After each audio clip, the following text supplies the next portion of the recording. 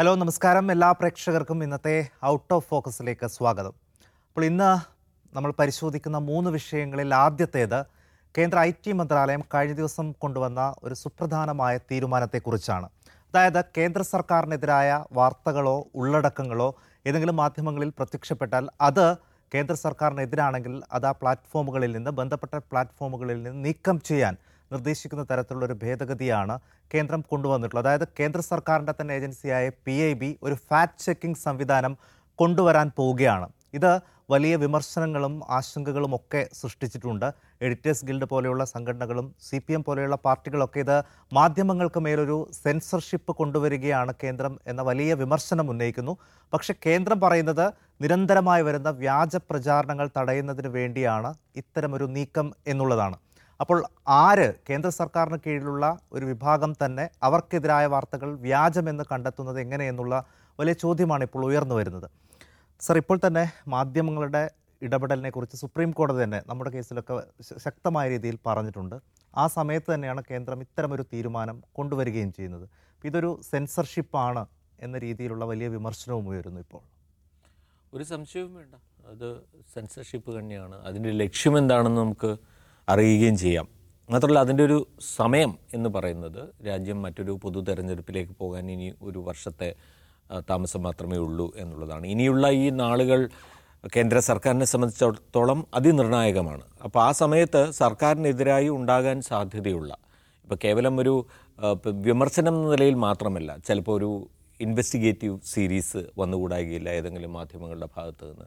സമാനമായ രീതിയിൽ വലിയ കണ്ടെത്തലുകൾ, കാരണം മിക്കപ്പോഴും നമുക്കറിയാം ഈ സർക്കാരിൻ്റെ ഉദ്യോഗസ്ഥ തലങ്ങളിൽ നിന്നൊക്കെ പലതരത്തിൽ ഇത്തരത്തിലുള്ള വാർത്തകളൊക്കെ പുറത്തു വരുന്നത് നമുക്കറിയാം. UPA 2ാം സർക്കാരിൻ്റെ അവസാന വർഷത്തിലാണല്ലോ ഒരുപാട് സ്കാമുകളൊക്കെ പുറത്തു വന്നത്. അപ്പോൾ സ്കാമുകളൊക്കെ വരാനുള്ള ഒരു സമയം കൂടിയാണിത്. അതുകൊണ്ട് ഈ വർഷം തന്നെ ഈ വർഷത്തിൻ്റെ ആ സാധ്യത മുൻകൂട്ടി കണ്ടുകൊണ്ടാണ് ഇങ്ങനെയൊരു റൂൾ കൊണ്ടുവരുന്നത്, ഒരു ഗൈഡ് ലൈൻ കൊണ്ടുവരുന്നത്. ഇത് ഒന്നാമത്തെ കാര്യം, ഇത് ഫാക്ട് ചെക്കിംഗ് എന്നാണ് പറയുന്നതെങ്കിലും whether this is pro government or anti government എന്ന ചെക്കിംഗ് മാത്രമാണ് നടക്കാൻ പോകുന്നത് എന്നുള്ളത് നമുക്കറിയാം. കാരണം PIB എന്ന് പറഞ്ഞു കഴിഞ്ഞാൽ സർക്കാർ തന്നെയാണ്. PIB എന്ന് പറഞ്ഞാൽ സർക്കാരിൻ്റെ ഏജൻസി എന്ന് പോലും പറയേണ്ട, സർക്കാരിൻ്റെ ഒരു ഡിപ്പാർട്ട്മെൻറ്റാണ്. അപ്പോൾ അവരെങ്ങനെയാണ് അതിൻ്റെ സർക്കാരിന് എതിരായിട്ട് വന്നൊരു വാർത്ത അതിനകത്ത് വസ്തുതകൾ തിരിച്ചാണ്, അല്ലെങ്കിൽ ഈ റിപ്പോർട്ടിൽ പറയുന്ന കാര്യങ്ങളാണ് വസ്തുത എന്നവർക്ക് പറയാൻ കഴിയുമോ? ഒരു കാരണവശാലും പറയാൻ കഴിയില്ല. അവർ അതിന് എപ്പോഴും എതിരായിരിക്കും. അപ്പോൾ ഉണ്ടാകാവുന്ന അടുത്ത സ്റ്റെപ്പ് എന്ന് പറയുന്നത് ഈ മാധ്യമങ്ങളെ നീക്കം ചെയ്യേണ്ടി വരുന്ന ഒരു സാഹചര്യമായിരിക്കും. അതൊന്ന് ആലോചിച്ച് നോക്കിക്കഴിഞ്ഞാൽ ഫേസ്ബുക്ക് പോട്ടെ, വാട്സപ്പ് പോട്ടെ, യൂട്യൂബ് പോട്ടെ, നമ്മുടെ ഓൺലൈൻ മാധ്യമങ്ങൾ പലതും അത് അവരുടെ വെബ്സൈറ്റ് എന്ന നിലയിൽ അവർ അവരുടെ വെബ്സൈറ്റിന് അത് ബാധിക്കുന്നില്ല എങ്കിൽ തന്നെയും സോഷ്യൽ മീഡിയ വഴിയാണ് ഇതെല്ലാം പുറത്തേക്ക് വരുന്നത്. അല്ലെങ്കിൽ കൂടുതൽ ആളുകൾ ആ വെബ്സൈറ്റിലേക്കോ അതിലേക്കോ എത്തുന്നതൊക്കെ സോഷ്യൽ മീഡിയ വഴി. അപ്പോൾ അവിടെ ഇത് എടുത്തു കളയപ്പെട്ട് കഴിഞ്ഞാൽ അതിന് ഒരു തരത്തിലുള്ള വിസിബിലിറ്റിയും പിന്നീട് നമ്മൾ പ്രതീക്ഷിക്കേണ്ടതില്ല. അപ്പോൾ BBC ഡോക്യുമെൻ്ററി ചെയ്തതുപോലെ തന്നെ ചില ഷോർട്ട് ഫിലിംസിന് ഇപ്പോഴും ചെയ്തുകൊണ്ടിരിക്കുന്നത് പോലെ തന്നെ ചില സിനിമകൾക്കും ചില മറ്റു തരത്തിലുള്ള കണ്ടൻറ്റുകൾക്കും ഒക്കെ എതിരായി ചെയ്തുകൊണ്ടിരിക്കുന്നത് പോലെ തന്നെ ഒരു സെൻസർഷിപ്പ് മാധ്യമ മേഖലയിലേക്ക് കൂടി വരികയാണ് എന്ന കാര്യത്തിൽ ആ സംശയമില്ല. സായി സൂചിപ്പിച്ചതുപോലെ, പക്ഷേ ഇത് ജുഡീഷ്യൽ സ്ക്രൂട്ടിനിയിലേക്ക് എത്തുകയാണെങ്കിൽ ഒരുപക്ഷെ അത് മറികടക്കാനുള്ള യാതൊരു സാധ്യതയും ഇപ്പോൾ മീഡിയ വൺ കേസിൽ വന്നിരിക്കുന്ന ഈ വിധിയുടെ പശ്ചാത്തലത്തിലില്ല. കാരണം ഒന്നാമതായിട്ട് സർക്കാരിനെ വിമർശിക്കുന്ന കണ്ടന്റ് എന്ന് പറയുന്ന കാര്യം വളരെ നേരിട്ട് പ്രതിപാദിച്ചു കഴിഞ്ഞു വിധി ന്യായത്തിൽ. അങ്ങനെ ചെയ്യുക എന്നുള്ളത് തന്നെയാണ് മാധ്യമങ്ങളുടെ ധർമ്മം എന്ന് വരെ കോടതി പറഞ്ഞു കഴിഞ്ഞു. അപ്പോൾ അതുകൊണ്ട് അതിനെതിരായിട്ടുള്ള സർക്കാരിൻ്റെ നടപടികളെ വിമർശിക്കുന്നതെന്നോ അല്ലെങ്കിൽ അതിനെതിരായിട്ടുള്ള കണ്ടെത്തലുകളുള്ള റിപ്പോർട്ടുകളെയോ ഒന്നും അങ്ങനെ എളുപ്പത്തിൽ തെറ്റായ വാർത്തകളാണെന്ന നിലയിൽ കൈകാര്യം ചെയ്യാൻ കഴിയുന്ന ഒരു നിയമനിർമ്മാണം അല്ലെങ്കിൽ ഒരു ഗൈഡ് ലൈനിനെ സുപ്രീം കോടതി ഒരു കാരണവശാലും അംഗീകരിക്കുമെന്ന് പ്രതീക്ഷിക്കുന്നില്ല.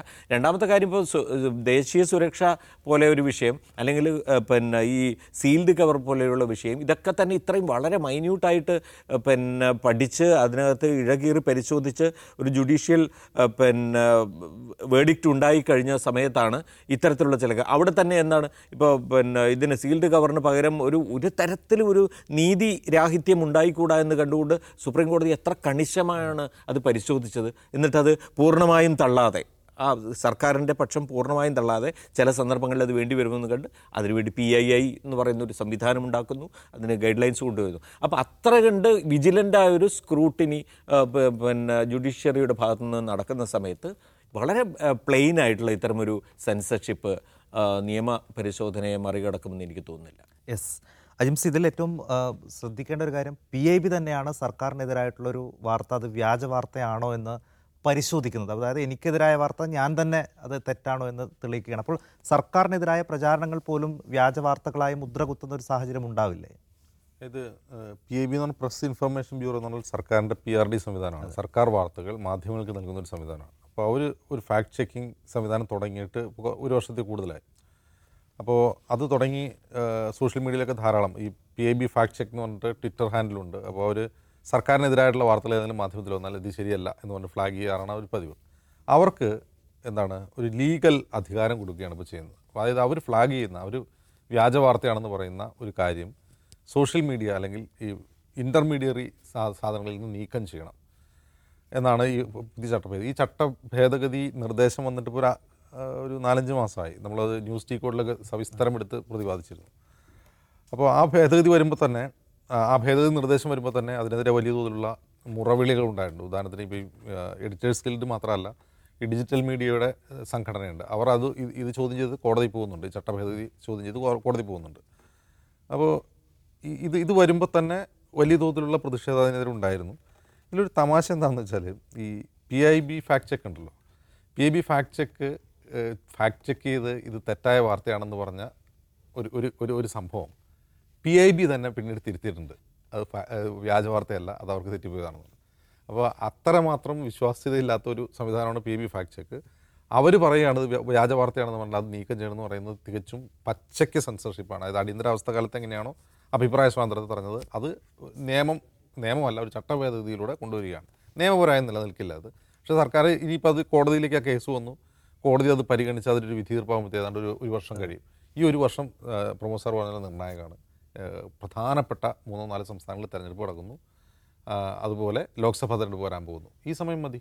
കാരണം അത് മതി സർക്കാരിനെ പിടിച്ചു നിൽക്കാൻ. അത്രേ ഉദ്ദേശിക്കുന്നുണ്ടാവുള്ളൂ. അപ്പോൾ അതിനെതിരെ ഇന്ന് എനിക്ക് സങ്കടം തോന്നിയൊരു കാര്യം, ഇപ്പോൾ മാധ്യമപ്രവർത്തകർ ഈ സെൻസർഷിപ്പിനെതിരെ ശബ്ദം ഉയർത്തുന്നത് സ്വാഭാവികമാണ്. ഏതെങ്കിലും രാഷ്ട്രീയ കക്ഷി ഇതിനെതിരെ ശബ്ദിക്കണ്ടേ? ഇപ്പോൾ CPM മാത്രമാണ് അതിനെതിരെ, CPM പൊളിറ്റ് ബ്യൂറോ ആണ് ഇന്നലെ അതിനെതിരെ ഒരു പ്രസ്താവന ഇറക്കിയത്. ഇതൊരു പ്രശ്നമല്ല എന്ന് തോന്നുന്ന വിധം അതൊരു നോർമലായി കഴിഞ്ഞു രാജ്യത്ത്. അതായത് അടിയന്തരാവസ്ഥയിൽ കൊണ്ടുവന്ന നിയമപരമായി അത് ഭരണഘടനയെ ഉദ്ധരിച്ച് കൊണ്ടുവന്ന ഒരു കാര്യം ഇത് ഭരണഘടനയ്ക്ക് വിരുദ്ധമായ ഒരു ചട്ടഭേദഗതിയിൽ കൊണ്ടുവരുമ്പോൾ ഒരാളും ശബ്ദിക്കുന്നില്ല. ഇതൊക്കെ ഞങ്ങൾ സഹിച്ചുകൊള്ളാം എന്ന രീതിയിലേക്ക് രാജ്യത്തിൻ്റെ സോഷ്യൽ സൈക്ക് മാറിക്കഴിഞ്ഞു എന്നുള്ളതാണ് ഒരു പ്രശ്നം. അപ്പോൾ ഈ CPMൻ്റെ പ്രസ്ഥാനം വന്നപ്പോൾ മലയാളിയായ കേന്ദ്രമന്ത്രി, അദ്ദേഹത്തിൻ്റെ കീഴിലാണല്ലോ ചട്ടഭേദഗതി കൊണ്ടുവരും, രാജീവ് ചന്ദ്രശേഖർ, അദ്ദേഹം പറയുന്നത് ഇതങ്ങനെ പ്രശ്നമൊന്നുമില്ല. അപ്പോൾ PIB ഒരു കാര്യം ഫ്ലാഗ് ചെയ്തു, അത് തള്ളു എന്തുവേണമെങ്കിലും ചെയ്യാം ഈ സോഷ്യൽ മീഡിയയ്ക്ക് അല്ലെങ്കിൽ ആ ഇൻ്റർമീഡിയറ്ററി എന്ന് പറയുന്ന സാധനത്തിന്. ഇനി അവർ പറയണം അത് വ്യാജ വാർത്തയല്ല എന്ന് ഇവർ തീരുമാനിച്ചു കഴിഞ്ഞാൽ വേറെ പ്രശ്നമൊന്നുമില്ല, അവർക്ക് അത് ഉറപ്പാക്കാം. പക്ഷേ ലീഗൽ നടപടി നേരിടേണ്ടി വരും. ഇതെന്തൊരു വിശദീകരണമാണ് എനിക്ക് മനസ്സിലാവുന്നില്ല. അപ്പോൾ ഇങ്ങനെയൊക്കെ എത്ര നാൾ മുന്നോട്ട് പോകും? ഇപ്പോൾ നമ്മൾ പലപ്പോഴും തർക്കിക്കാറുണ്ട്, ഇന്ത്യയിൽ ഇപ്പോൾ നിലനിൽക്കുന്ന ഒരു ജനാധിപത്യ ഭരണകൂടമാണോ ഒരു ഫാഷിസ്റ്റ് ഭരണകൂടമാണോ എന്നൊക്കെ തർക്കിച്ചുകൊണ്ടിരിക്കുകയാണ്. ഇത് യഥാർത്ഥത്തിൽ ഫാഷിസ്റ്റ് സ്വഭാവമുള്ള അങ്ങനെ തന്നെ പെരുമാറുന്ന ഒരു ഭരണകൂടമാണ്. ഇതൊരു പുതിയ ട്രെൻഡാണ്, ഒരു പുതിയ രീതിയാണ്. ഇതുപോലെ പെരുമാറുന്ന ഒരുപാട് ഭരണകൂടങ്ങളുണ്ട്. റഷ്യയിലുണ്ട്, ഹംഗറിയിലുണ്ട്, അങ്ങനെ പല ഭരണകൂടങ്ങളുണ്ട്. ഇതിനു വേണ്ടി നമുക്കൊരു അർദ്ധ ജനാധിപത്യം എന്ന് വിളിക്കാം. ഇത് പാർലമെൻറ്റുണ്ട്, ഇലക്ഷൻ കമ്മീഷനുണ്ട്, 5 കൊല്ലം കൊണ്ട് 5 കൊല്ലം മുമ്പ് തെരഞ്ഞെടുപ്പ് നടക്കുന്നുണ്ട്, നമുക്ക് വോട്ട് ചെയ്യാൻ പറ്റുന്നുണ്ട്. ചിലരൊക്കെ ഇലക്റ്റഡ് ഓട്ടോക്രസി എന്നും പറയും. ഇലക്റ്റഡ് ഓട്ടോക്രസി എന്നൊക്കെ പറയാവുന്ന ഇതൊക്കെ നിലനിൽക്കെ തന്നെ തികച്ചും ഫാഷിസ്റ്റ് പ്രവണതകളുള്ള ഒരു ഭരണകൂടം. അങ്ങനെ ഒരു കാലത്താണ് നമ്മൾ ജീവിച്ചിരിക്കുന്നത്. പക്ഷെ നമ്മുടെ പ്രശ്നം എന്താണെന്ന് വെച്ചാൽ ജനാധിപത്യത്തിൻ്റെ മൂല്യം അറിയുന്ന തലമുറയുടെ എണ്ണം കുറഞ്ഞു വരികയാണ്.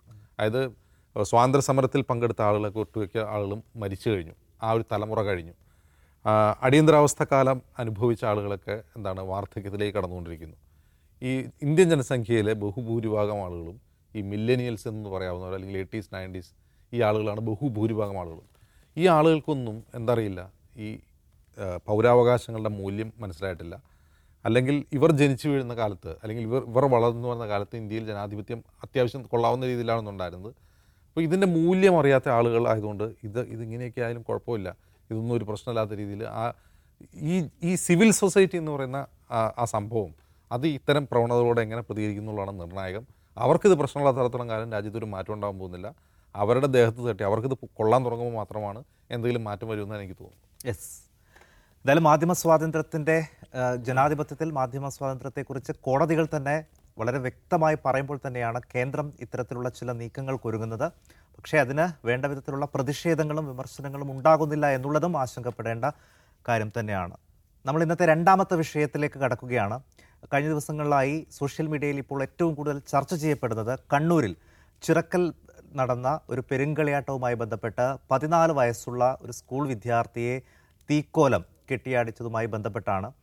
14 വയസ്സ് മാത്രം പ്രായമുള്ള ഒരു കുട്ടിയെ വലിയ തീക്കുണ്ടത്തിലേക്ക് എടുത്ത് ചാടുന്ന തെയ്യം കെട്ടുകയും ആ എടുത്ത് ചാടിയതിന് ശേഷമുള്ള ആ കുട്ടിയുടെ ശരീരഭാഷയൊക്കെ വലിയ വിമർശന വിധേയമാകുന്നുണ്ട്.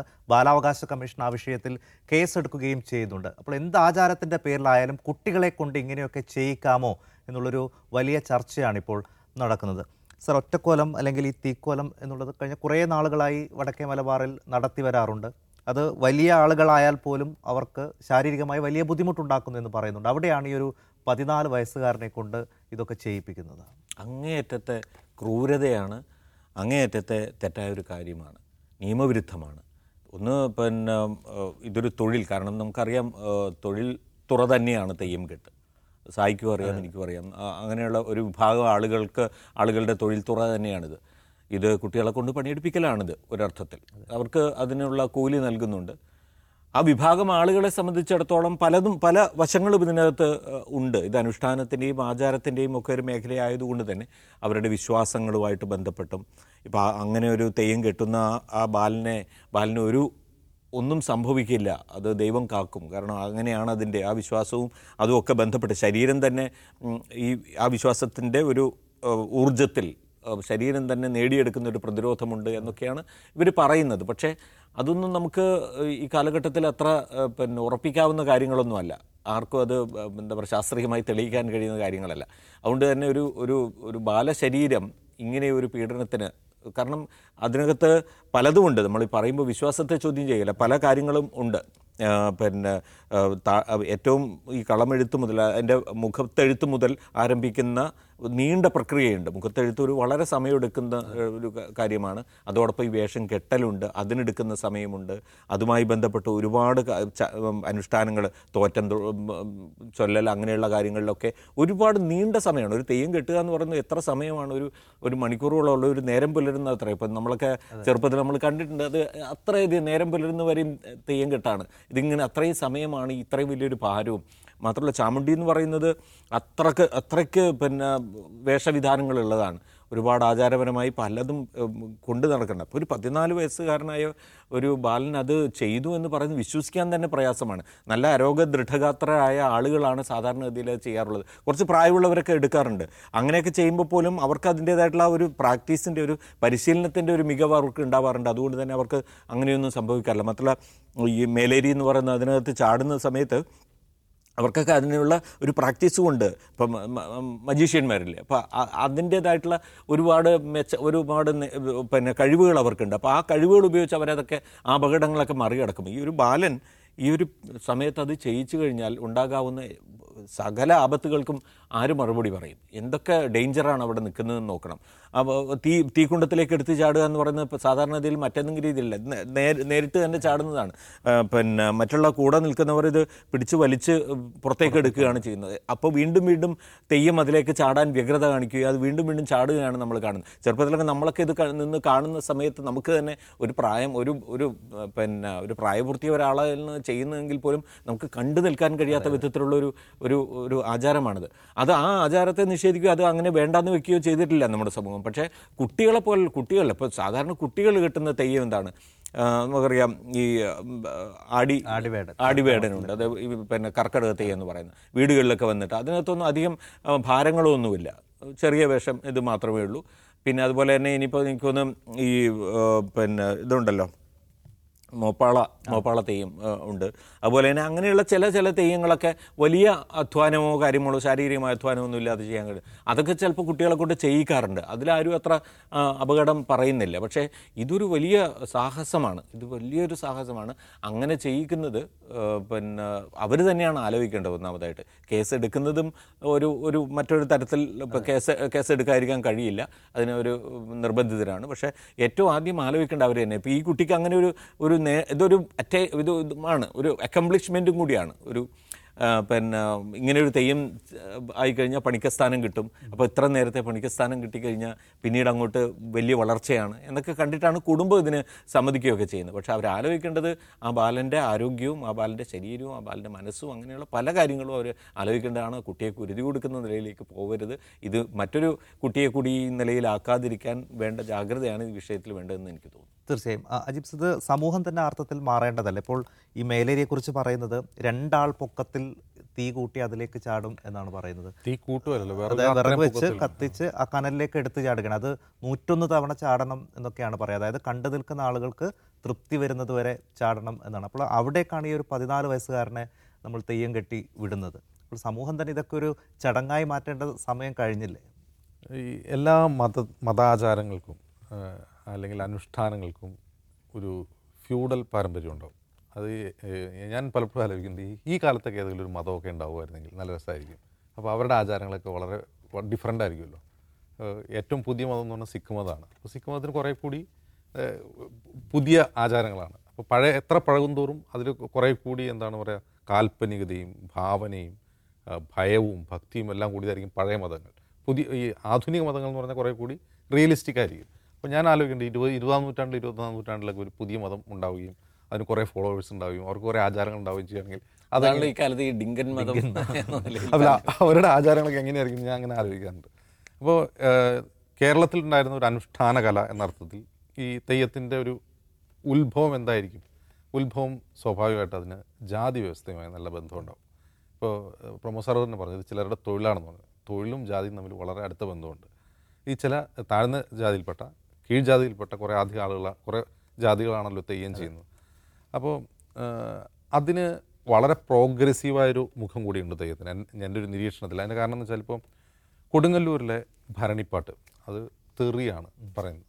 അപ്പോൾ അതിനെപ്പറ്റിയുള്ള പല വ്യാഖ്യാനങ്ങളിലൊന്ന്, ഈ കീഴ്ജാതിയിൽപ്പെട്ട ആളുകൾ മേൽജാതിയിൽ നിന്ന് അനുഭവിക്കുന്ന ഒപ്രഷൻ ഉണ്ട്. ഈ ഒപ്രഷൻ മറികടക്കാൻ അവർക്ക് കൊടുക്കുന്നൊരു സേഫ്റ്റി വാൽവാണ്, ഒരു ദിവസം കൊടുക്കുന്നൊരു സേഫ്റ്റി വാൽവാണെന്ന് പറയാറുണ്ട്. ഇപ്പോൾ തെയ്യത്തെ സംബന്ധിച്ചാണ് ഈ തെയ്യത്തിന് മുമ്പിൽ മേൽജാതിക്കാർ വണങ്ങുന്നുണ്ട്. അവരെ കുറച്ച് സമയത്തേക്കെങ്കിലും അവരെ ദൈവമായിട്ട് അവർ കാണുന്നുണ്ട്. ഇത് ആ അർത്ഥത്തിൽ പുരോഗമനപരമാണ്. എങ്കിൽ പോലും ഇത് ചില ജാതികൾ മാത്രം ചെയ്യേണ്ടതും അത് അവരുടെ കുഴത്തൊഴിലായി മാറുകയും ചെയ്യുമ്പോൾ അതിന് ആ ഒപ്രഷൻ്റെ ഒരു ഭാഗമുണ്ട്, ഒരു ജാതീയമായ അടിച്ചമർത്തലിൻ്റെ ഭാഗമുണ്ട്. അപ്പോൾ ഇത് ഇന്ന് നമുക്കങ്ങ് മാറ്റിക്കളയാം, ഇതങ്ങ് പുരോഗമനം കൊണ്ടുവന്ന് കളയാം, തെയ്യൊക്കെ നാളെ അങ്ങ് നിരോധിച്ച് കളയാം, ആളുകൾ തീ ചാടണ്ട. ലീഗലി നോക്കുമ്പോൾ, യുക്തിപരമായി സയൻറ്റിഫിക്കായിട്ട് നോക്കുമ്പോൾ തീയിലൂടെ നടക്കുന്ന അപകടകരമാണ്, ഡേഞ്ചറസ് ആണ്, നമുക്കങ്ങ് നിരോധിച്ച് കളയാം എന്ന് ചിന്തിക്കാൻ കഴിയില്ല. കാരണം എല്ലാ ഫോക്ലോറും, ഇന്ത്യയിൽ നിലനിൽക്കുന്ന എല്ലാ ഫോക്ലോറുകളുടെയും അടിസ്ഥാനം എന്ന് പറയുന്നത് ഈ ഫ്യൂഡൽ ജാതി വ്യവസ്ഥയ്ക്ക് അടിസ്ഥാനപ്പെടുത്തിയാണ്. അതിനൊരു യുക്തി ഉണ്ടാവില്ല. പിന്നെ മതവുമായി ബന്ധപ്പെട്ട കാര്യങ്ങൾക്ക് യുക്തി തിരയുന്നതിൽ ഒരു കാര്യമില്ല. അപ്പോൾ ഇതെങ്ങനെയാണ് മാറുക? അപ്പോൾ ഇതൊരു അപകടമാണ്, ഇതെങ്ങനെ മാറ്റും എന്ന് പറഞ്ഞാൽ അത് സാമൂഹികമായ അവബോധത്തിലൂടെയാണ്. അപ്പോൾ ട്രൂ കോപ്പി തിങ്കിൽ ഒരു ഡോക്ടർ രാജേഷ് എന്ന് പറയുന്ന ഒരാളൊരു ലേഖനം എഴുതിയിട്ടുണ്ടായിരുന്നു. അപ്പോൾ അദ്ദേഹം തെയ്യം ചെയ്തിട്ടുണ്ട്. അപ്പോൾ അദ്ദേഹം പറയുന്നത് തന്നെ തെയ്യം അവസാനിപ്പിക്കണം, അതിന് പകരം മറ്റ് കലകൾ, മറ്റ് അനുഷ്ഠാനങ്ങൾ പരിശീലിക്കണം, അദ്ദേഹത്തിൻ്റെ അഭിപ്രായം. അപ്പോൾ ആ അഭിപ്രായം എല്ലാവരും ഉൾക്കൊള്ളണമെന്നല്ല. ഇത്തരം ഫ്യൂഡൽ ആചാരങ്ങളിൽ മാറ്റം വരുന്നത് അത് ആചരിക്കുന്ന ആളുകൾ അതിനെതിരെ ചിന്തിച്ചു തുടങ്ങുമ്പോഴാണ്. അത് പുറത്തു നിന്ന് നമുക്ക് ആ പരിഷ്കരണം കൊണ്ടുവരാൻ കഴിയില്ല. അത് ഒരു മതത്തിൻ്റെയോ ഒരു സമുദായത്തിൻ്റെയോ ഒരു ആചാരത്തിൻ്റെയോ ഒരു അനുഷ്ഠാനത്തിൻ്റെ കാര്യത്തിൽ പുറത്തു നിന്നുള്ള മാറ്റം ഒരിക്കലും ഉണ്ടാവില്ല. അപ്പോൾ അത് ആ സമുദായത്തിൽ, ഇപ്പോൾ രാജാറാം മോഹൻ റോയ് ഇറങ്ങി പുറപ്പെട്ടുകൊണ്ടാണല്ലോ സതി ഇല്ലാതായത്. അപ്പോൾ അത് അനുഷ്ഠിക്കുന്നവരിൽ ഉണ്ടാകുന്ന ചിന്താപരമായ മാറ്റത്തിൽ നിന്നാണ് അതിൽ മാറ്റങ്ങൾ ഉണ്ടാകുന്നത്. ഇപ്പോൾ തെയ്യം തന്നെ നിൽക്കുക എന്നല്ല, ചിലപ്പോൾ തെയ്യമൊക്കെ ഇനി ഒരു 100-200 കൊല്ലം കഴിയുമ്പോൾ വേറൊരു രൂപത്തിലായിരിക്കും ആളുകൾ അനുഷ്ഠിക്കുന്നുണ്ടാവുക. ഒരു പക്ഷേ ഈ വളരെ ഡേഞ്ചറസ് ആയിട്ടുള്ള ഇത്തരം ആചാരങ്ങൾ മാറ്റി പകരം അവർ കുറേ കൂടി സേഫ് ആയിട്ടുള്ള ആചാരങ്ങളിലേക്ക് മാറിയേക്കാം. അല്ലെങ്കിൽ പുതിയ സാങ്കേതിക വിദ്യയിൽ ഈ തീയിൽ ചാടുന്നതൊക്കെ മറ്റു രീതിയിൽ ആവിഷ്കരിക്കപ്പെട്ടേക്കാം. അങ്ങനെ മാറാതിരിക്കില്ല. കാരണം ഇത്തരം സംഭവങ്ങൾ വരുമ്പോൾ തന്നെ അതേക്കുറിച്ച് ജനം ചർച്ച ചെയ്യുകയും അത് അനുഷ്ഠിക്കുന്ന ആൾക്കിടയിൽ തന്നെ ചിന്താപരമായ മാറ്റങ്ങൾ ഉണ്ടാക്കുകയും ചെയ്യും. അതിൽ മാറ്റം വരുമെന്നാണ് ഞാൻ കരുതുന്നത്. യെസ്, തീർച്ചയായും അതിൽ മാറ്റം വരേണ്ടത് തന്നെയാണ്. നിരവധി ഒറ്റക്കൊലങ്ങൾ ഈ സമയത്ത് നടക്കാറുണ്ട്. അപ്പോൾ അത് ഇത്തരത്തിലുള്ള ചെറിയ കുട്ടികളെ കൊണ്ട് ചെയ്യിപ്പിക്കുന്നത്, വലിയവരായാൽ പോലും ഇത്തരം അപകടകരമായ ആചാരങ്ങൾ മാറ്റപ്പെടേണ്ടത് തന്നെയാണ് എന്നുള്ളതാണ് ഈ വിഷയവുമായി ബന്ധപ്പെട്ട് ഇപ്പോൾ പൊതുവെ ഉയർന്നു വരുന്ന അഭിപ്രായം. നമ്മൾ ഇന്നത്തെ അവസാന വിഷയത്തിലേക്ക് കടക്കുകയാണ്.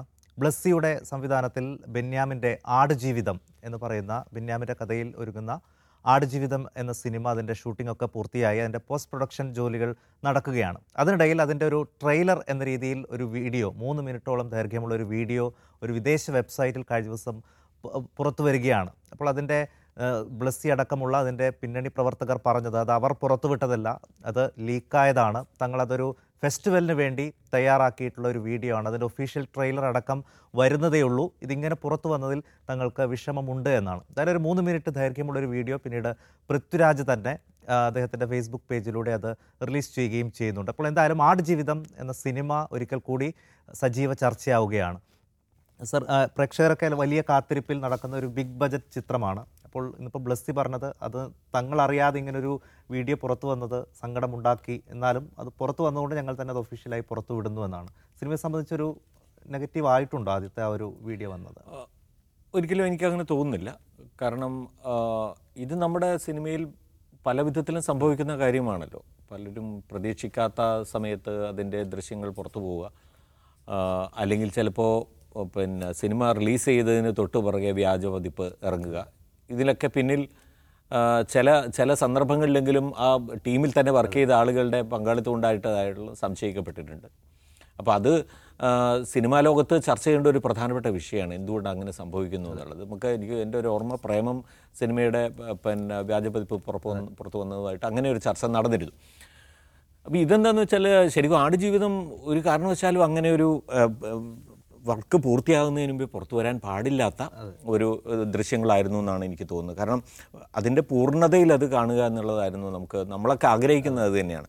കാരണം അത്രയധികം വർക്ക് നടത്തിയിട്ടുള്ള ബ്ലസ്സി എത്രയോ വർഷങ്ങളായി പൃഥ്വിരാജ് അതിനനുസരിച്ച് നിന്ന് വളരെ ഡെഡിക്കേറ്റഡായി സിനിമ പൂർത്തിയാക്കാൻ വേണ്ടി ഒരുപാട് എഫേർട്ട് എടുത്തിട്ടുള്ള ഒരു സംഗതി. അത് നമ്മൾ ഒരുപക്ഷെ മലയാളത്തിൽ നിന്നുണ്ടാകാവുന്ന ക്ലാസിക് സിനിമകളുടെ കൂട്ടത്തിലേക്ക് നമുക്ക് കൊണ്ടുവരാൻ കഴിയുന്ന തരത്തിലുള്ളൊരു ഔട്ട്പുട്ട് അതിൽ നിന്നുണ്ടാകുമെന്നാണ് പലരും പ്രതീക്ഷിക്കുകയും ചെയ്യുന്നത്. അപ്പോൾ അതിൻ്റെ പൂർണ്ണതയിലെത്താത്ത ദൃശ്യങ്ങൾ പുറത്തു വരിക എന്ന് പറയുമ്പോൾ അത് അവർക്ക് വലിയ സങ്കടം ഉണ്ടാക്കും. അതിനകത്ത് ബ്ലസ്സി പറയുന്നതിനകത്ത് യാതൊരു സംശയമില്ല. പിന്നെ പൃഥ്വിരാജ് അതിൻ്റെ പ്രാക്ടിക്കലി ചിന്തിച്ച് അത് പിന്നെ ഇനി തിരിച്ചെടുക്കാൻ കഴിയാത്തതായതുകൊണ്ട് തന്നെ അത് അങ്ങനെ നിൽക്കട്ടെ എന്ന് കരുതുന്നു എന്നാണ് ഞാൻ വിചാരിക്കുന്നത്. പക്ഷേ അത് മലയാളികൾ അതിനെ ഏതെങ്കിലും തരത്തിൽ ആ സിനിമയുടെ ഒരു റിലീസിനെ ബുദ്ധിമുട്ടിക്കുന്ന തലത്തിൽ അത് കൈകാര്യം ചെയ്യില്ല എന്നാണ് എൻ്റെ പ്രതീക്ഷ. കാരണം അതൊരു എഫേർട്ടാണ്, അതിനകത്ത് അത്രയധികം വർക്ക് നടന്നിട്ടുണ്ട്.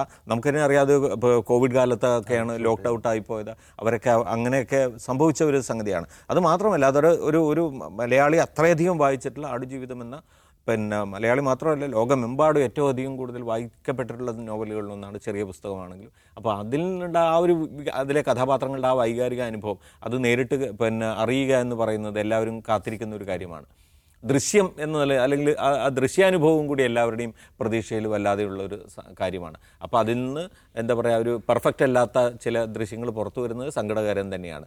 അതിനകത്തൊരു ഇത് പൂർണ്ണമായും പര്യാലോചിക്കേണ്ടത് സിനിമ ലോകം തന്നെയാണെന്നാണ് ഞാൻ പറയുക. എങ്ങനെ അങ്ങനെ ഒരു സാധനം പുറത്തേക്ക് പോകുന്നു എന്നുള്ളത്. ഇപ്പോൾ ഫെസ്റ്റിവലിന് വേണ്ടി തയ്യാറാക്കിയ ഒരു ക്ലിപ്പാണെങ്കിൽ പോലും ഒരു കാരണവശാലും അത് ആ പർപ്പസിന് വേണ്ടി അല്ലാതെ ഒരു കാരണവശാലും പുറത്തു പോകരുത് എന്ന് ഉറപ്പിക്കാൻ കഴിയേണ്ടത് അവർ തന്നെയല്ലേ, അവർക്ക് തന്നെയല്ലേ, ആ ടീമിൻ്റെ മാനേജർമാരോ അതെങ്ങനെയാണ് ചെയ്യേണ്ടത്. നമ്മളായാലും നമ്മൾ ചെയ്തുകൊണ്ടിരിക്കുന്ന ഒരു സ്റ്റോറിയുടെ ദൃശ്യങ്ങൾ പുറത്തു പോകുക എന്ന് പറയുന്നത് നമുക്ക് സഹിക്കാൻ കഴിയുന്ന കാര്യമല്ലല്ലോ. സോ അത് വളരെ പ്രധാനപ്പെട്ട കാര്യമാണ്. അതും സിനിമാ ലോകം വളരെ കുത്തിയിരുന്ന് ആലോചിക്കേണ്ട വിഷയം തന്നെയാണെന്നാണ് ഞാൻ പറയുക. യെസ്, അജിംസ്, ആ ഒരു പരിശോധന അവിടെ നടക്കുന്നുണ്ടെങ്കിലും എനിക്ക് തോന്നുന്നു മലയാളികൾ ഈ സിനിമയുടെ ഒരു ട്രെയിലർ പോലെ തന്നെയാണ് വന്ന വിഷ്വലിൽ നിന്ന് ആഘോഷിച്ചുള്ളതും സോഷ്യൽ മീഡിയയിലൊക്കെ ആ രീതിയിൽ തന്നെയാണ് അത് ഷെയർ ചെയ്യപ്പെട്ടിട്ടുള്ളതും. എനിക്ക് മനസ്സിലാവാത്തത് എന്തിനാണ് ആ ഒരു ഫുട്ടേജ് അവർ കൊടുത്തത്, പുറത്തേക്ക് വിട്ടതെന്നാണ്. കാരണം ഏതോ ഫെസ്റ്റിവലിന് വേണ്ടി കൊടുത്ത ഒരു ഫെസ്റ്റിവലിന് ഈ ആടുജീവിതം വായിക്കാത്ത ഈ ലോകത്ത് ആളുണ്ടാവില്ല എന്ന് എനിക്ക് തോന്നുന്നു. അത്രയധികം വായിക്കപ്പെട്ടൊരു പുസ്തകമാണ്. അപ്പോൾ ഇത് പ്രദർശിപ്പിക്കാനല്ലോ ഇത് കൊടുത്തിട്ടുണ്ടാവുക. ഇതൊരു സ്പെസിമെൻ, ഒരു സാമ്പിളായിട്ട് കൊടുത്തായിരിക്കും. അങ്ങനെ കൊടുക്കേണ്ട തന്നെ ആവശ്യമില്ല എന്നാണ് എൻ്റെ അഭിപ്രായം. കാരണം ഈ നോവൽ വായിക്കുമ്പോൾ നമ്മുടെ മനസ്സിൽ രൂപം കൊള്ളും, നമ്മുടെ ഇമാജിനേഷനിൽ വരുന്ന ഒരു മരുഭൂമിയുണ്ട്. ആ മരുഭൂമി വളരെ വിഭ്രമാത്മകമായ ശബ്ദവും അതിൻ്റെ ദൃശ്യവും എല്ലാം വെച്ചിട്ട് നമ്മുടെ മനസ്സിൽ തന്നെ ഒരു സിനിമയാണ് ആ പുസ്തകം എന്ന് പറയുന്നത്. അപ്പോൾ അത് ഫിലിമിലേക്ക് പകർത്തുക അല്ലെങ്കിൽ അത് ചിത്രീകരിക്കുക എന്ന് പറഞ്ഞാൽ ഒരു വലിയ ചലഞ്ചാണ് ബ്ലസ്സിയെ സംബന്ധിച്ച്. ചലഞ്ച് തന്നെയാണ്. കാരണം അത് ബ്ലസ്സിക്ക് സാധിക്കും. കാരണം ബ്ലസ്സിയുടെ മുൻ സിനിമകൾ അത്തരം ദൃശ്യഭാഷ അതീവ ഭംഗിയായിട്ട് അവതരിപ്പിക്കുന്ന സിനിമകളാണ്. അപ്പോൾ ഇത് നമുക്കതിനെക്കുറിച്ച് വളരെ ഭയങ്കരമായൊരു എക്സ്പെക്റ്റേഷൻ ഉണ്ട്. ഇപ്പോൾ ഈ ഫുട്ടേജ് പുറത്തു വരുമ്പോഴുള്ള ഒരു പ്രശ്നം എന്താണെന്ന് വെച്ചാൽ ഈ ഫുട്ടേജ് പോസ്റ്റ് പ്രൊഡക്ഷൻ മുമ്പുള്ള ഫുട്ടേജാണ്. പോസ്റ്റ് പ്രൊഡക്ഷൻ എന്ന് പറഞ്ഞ സിനിമയിൽ വളരെ പ്രധാനപ്പെട്ട ഒന്നാണ്. ഒന്ന് കളർ കറക്ഷൻ, എഡിറ്റിങ്, അങ്ങനെ ഒരുപാട് കാര്യങ്ങൾ. ഇതൊരു റോ ഫുട്ടേജ് ആയിട്ടാണ് നമുക്ക് ഫീൽ ചെയ്യുക. അതായത് വെറുതെ ക്യാമറയിൽ പകർത്തി കൊടുത്ത ക്യാമറയിൽ പകർത്തിയതിന് ശേഷം അതിൽ കളർ കറക്ഷൻ ഉൾപ്പെടെ VFX ഉൾപ്പെടെ ഒരുപാട് കാര്യങ്ങൾ വരാനുണ്ട്. അപ്പോൾ അതൊന്നും ഇല്ലാത്തൊരു സാധനമാണ് നമ്മൾ കണ്ടിട്ടുള്ളത്.